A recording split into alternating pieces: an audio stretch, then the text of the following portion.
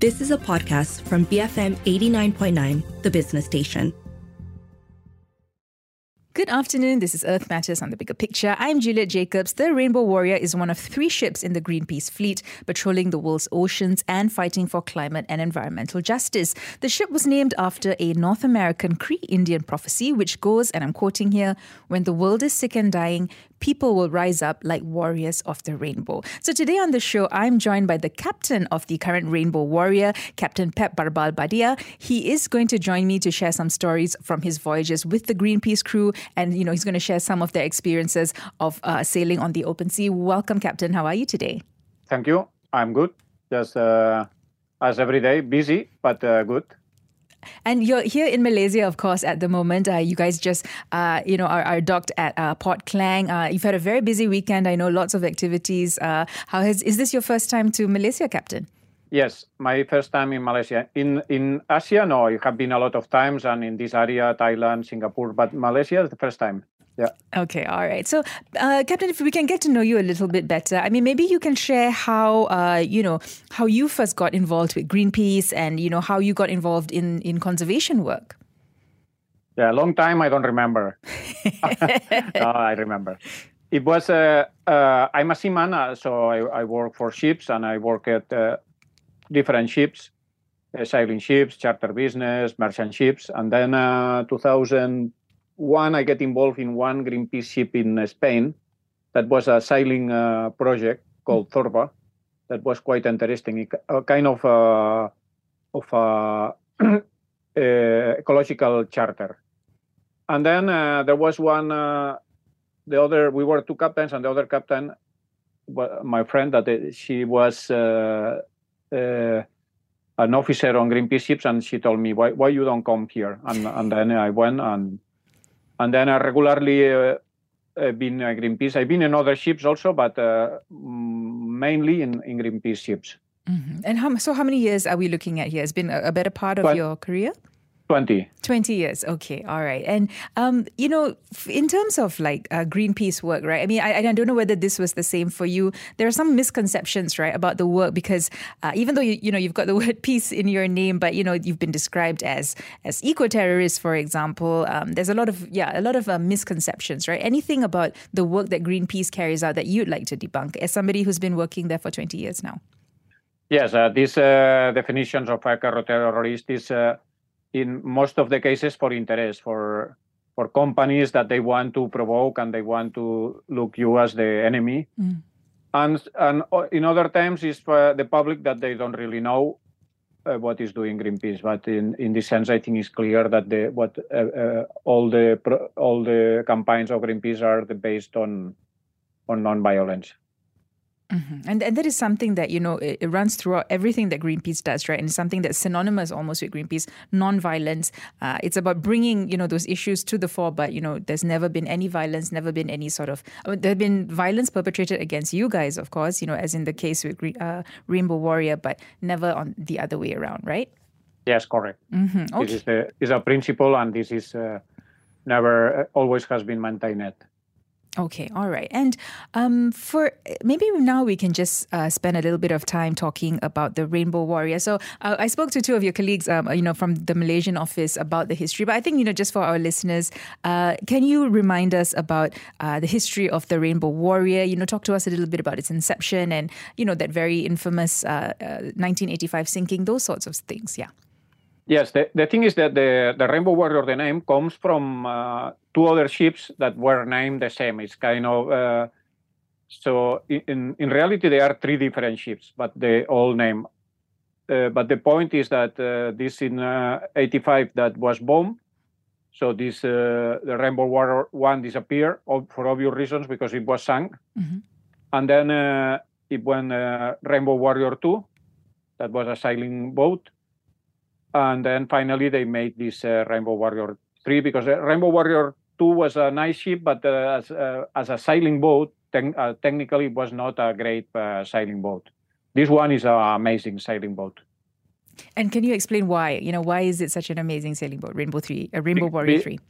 Because of design. Because this is properly... The other one, well, it's a long story, but was not designed specifically to be a sailing boat. It was a a boat reconverted to sailing, but this is specifically designed to be sailing boat and by a very good designer. And it's very green, isn't it? Am I right in saying that? That is very, it's one of the least sort of like, because, I think a lot of criticism against some of the previous Rainbow Warriors was that, it's your carbon footprint is so huge, sailing all across the ocean, racking up carbon credits in that sense.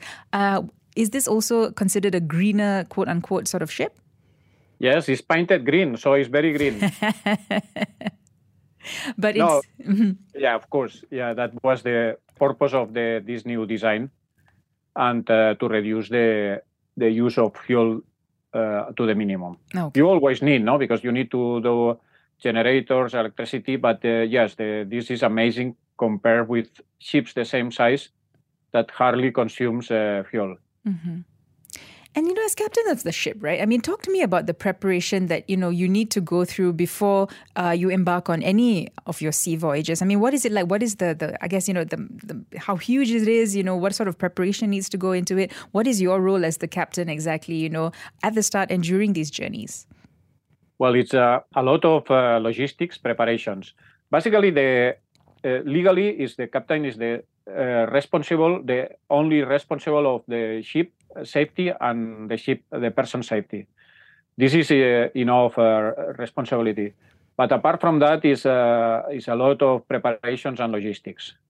Basically, because these ships do a lot of different things, change countries quite often.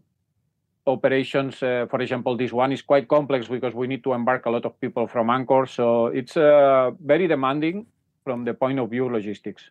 Okay, all right. And can you talk to me a little bit about the crew and, the team that you've got with you? Yes, we have a crew of 17 in total, and everybody has a function. There is ranks. The ship works like any ship. Everybody has their function, and there is a hierarchy. And the job for each crew member is very clear. Mm-hmm, mm-hmm. Okay, and is this the same for like every sort of ship in the Greenpeace fleet? Like everybody, there's a certain amount of crew. I mean, I'm assuming that you try to make it as efficient as possible, right? With not too many people, pretty much is what I'm trying to say. Yeah, it's the same than the other ships. Is exactly the same. There is no difference. So the amount of people is the one required. Mm-hmm, if we have this amount of crew is because it's really necessary. Okay. Yeah. Sometimes it's even we have so many work that it's a bit short. Okay. And like, so, 20 years of sailing, I mean, on Greenpeace alone, talk to me a little bit about, some of the places that your work has carried you through. I mean, where have you gone? Where have you personally sailed to? What are some of the missions that you've worked on personally under Greenpeace? We have been to so many places that it's hard to remember, but it's so many countries, so many different. The most amazing place for me has been the Arctic Antarctica, but not with this ship, with the other, because this ship cannot go to the ice. It's not designed to go to the ice. Can't break the ice, right? It doesn't have an icebreaker, right? No. The ice will break the ship. Okay. I think it's the other. Which one is it? It's the Arctic Sunrise, Arctic right? Sunrise. Yeah. Okay. So tell me a little bit about some of the works, some of the stories from your time sailing there. Yeah. Last year, I was in the Arctic Sunrise in Antarctica, mm-hmm. and we were for 2 months and a half there. Very amazing campaign. It was about 2 parts, penguins and submarines. Penguins and submarines. Yes. Okay, and I know that you can carry out also scientific experiments on the ships as well, right? So you had a team of scientists as well, collecting data and doing experiments and research and things like that? Yes, every campaign is different, and some of the campaigns is more focused on research, on science. And when we do science, yes, normally we have scientists on board. Sometimes it's not necessary. It's just we collect the data, but yeah, mainly it's with scientists on board. Okay, all right. And for now, for the current sort of crew that you've got on the Rainbow Warrior, the one that you've got here in Malaysia, what are some of the campaigns that you guys are currently championing or working on? Currently, we are here in Malaysia, like in in Taiwan with doing public events. We are not in a campaign, in a specific campaign. So we are. This is more representative job. This ship part of the time does a representation of Greenpeace. Okay, so it does a lot of different things, but one of the jobs is to represent Greenpeace. Is what we are doing now in Malaysia. Okay, all right. So a lot of public outreach, a lot of capacity building, a lot of awareness sort of programs, right? Yeah. Okay. And correct. I'm so curious, Captain, I think for, people like me, we just wonder what is a day in the life of a sea captain like, so what is it like? What is the day-to-day sort of like schedule for you and your crew when you guys are sailing or when you guys are on voyages? Busy. No relaxation, huh? Okay. Exactly. It's not some cruise. No, it's a very strict schedule. 8 o'clock we start to work. Well, apart, there is watches on the ship. There is always on the bridge, 24 hours, every 4 hours changing officer. And the work starts at 8, at 1 at 12 lunch, from 12 to 1, 1 to 5 work, and 6 to 7 dinner. Okay, very regimented. Yes. Okay, all right. And do you have? I'm curious about things like how do you guys keep? So there's a lot of physical work as well. How do you guys keep in shape? Is there like times where you must do some physical activity, workouts and things like that? Yeah, some work more than others. The deckhands are the ones. Unfortunately, I have to be a lot of time in the computer. Okay, all right. But we have a gym. Yeah, if you want to go also. Okay. Any stories you can share from your voyages, particularly, I don't know, maybe did you come across any sort of dangerous situations or, any stories like that you can share with our listeners? Oh, yeah. The sea is full of interesting things and full of dangers. Piracy, we have been piracy areas, for example. When we are going to leave Malaysia, we go to Singapore and we pass Malacca in the area that is dangerous for piracy, and we have to do piracy protocols. What does a piracy protocol look like? Pray. Okay. Pray that the pirates don't come. Pray that you don't cross paths with them, isn't it? Exactly. No. We have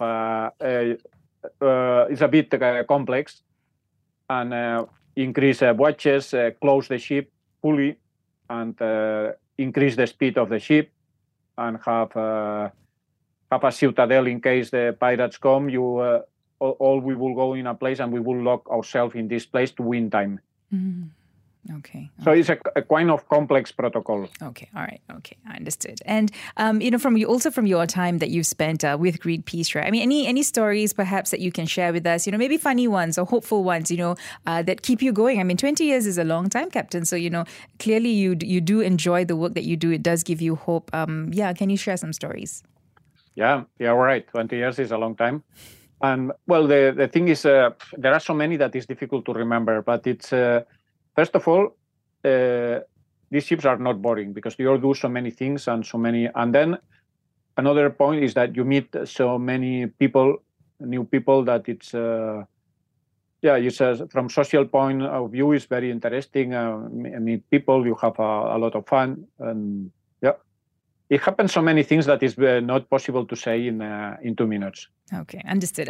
But if you had to, because you've been sailing the seas, you've been witnessing so many things, right? Is there any changes, in terms of I don't know, maybe plastic pollution, in terms of sightings of marine life or things like that? Are you witnessing any changes yourself, from all the time that you've spent working with Greenpeace and on the various different ships? From a scientific point of view, is difficult to say, because it's sometimes you have a feeling and is. But one thing is clear: it has not improved. Okay. But from, for example, the pollution at sea, plastics. There was 20 years ago. There was plastics already on the sea. Probably it seems there are more now, but there was already. The problem was existing already 20 years. The problem is that it never stops and it keeps going. Right. That's the real problem. That. It's the same problems we had 20 years ago, but there has been in global world, no solution. So it keeps going.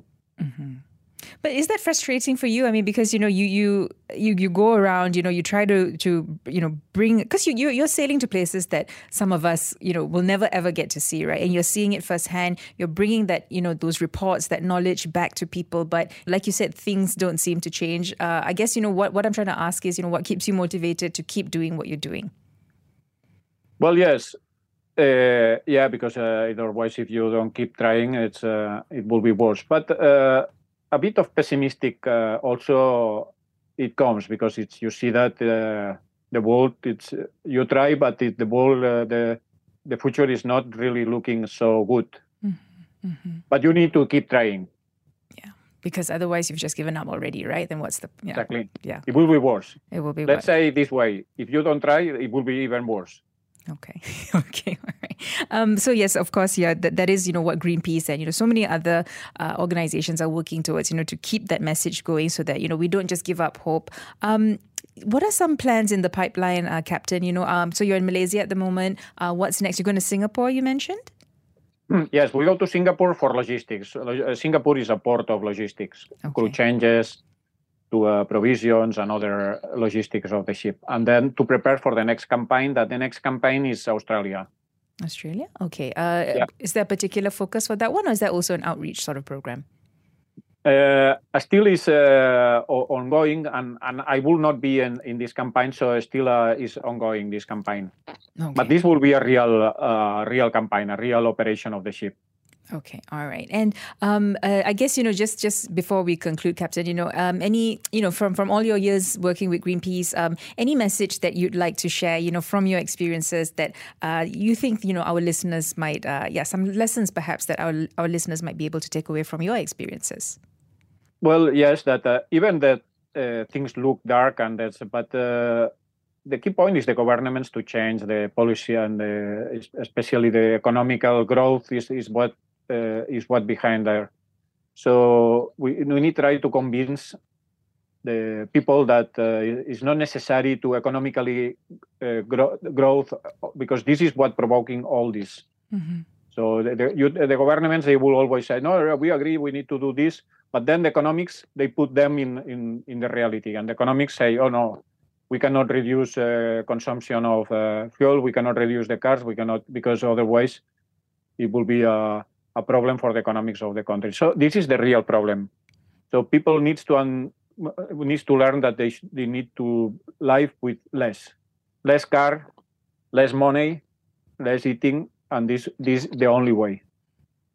Yeah. There's enough for our needs, right? Just not enough for our greed. Yeah, this is it, because if you're trying to change, but at the same time you have a car, you are doing 10 times flights around the world. Mm-hmm. And you have a big house, and you want vacations in the other side of the world, and all of us, we want the same, then it's something is not going to fit here. Okay. All right. So we need to have a change of mindset, right, about how things are doing, and to call for change as well with our decision makers and our leaders as well. With economics, it will mean to slow down economics, which is a big problem. But if you don't do this, the problem will, at least from ecological point of view, will be the same.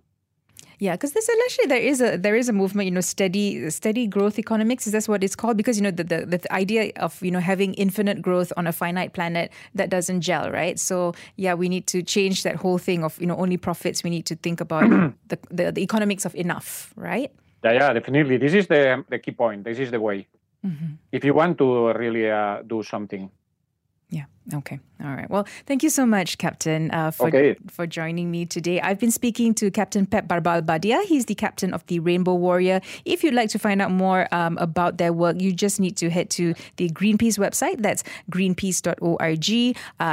Captain, are you on social media? Is there any way that we can follow what you're up to and the work that you're doing? Yes. Look, I'm not fully familiar about which is the context, but going to Greenpeace page, you can go to everything, to what Greenpeace is doing, campaigns of Greenpeace, and also the ships, what the ships are doing. Mm-hmm. Even we have a webcam that it shows what the ship is doing. Now it's not very interesting, this webcam, because we are at anchor and you see the thing for the whole week. But when we are at sea and when there is a storms, or when we were in the Antarctic, that you can see the ice, it was quite interesting. So just people go and enter a Greenpeace page and go to the ships, and it's quite straightforward. Okay. How to do that. Okay. All right. So just head to the Greenpeace website. That's greenpeace.org. If you miss any part of our conversation today, you can always search for the podcast at bfm.my/earth. My thanks again to my guests. I was speaking to Captain Pep Barbal Badia, the captain of the Rainbow Warrior. This has been Earth Matters on The Bigger Picture, BFM 89.9. You have been listening to a podcast from BFM 89.9, the business station. For more stories of the same kind, download the BFM app.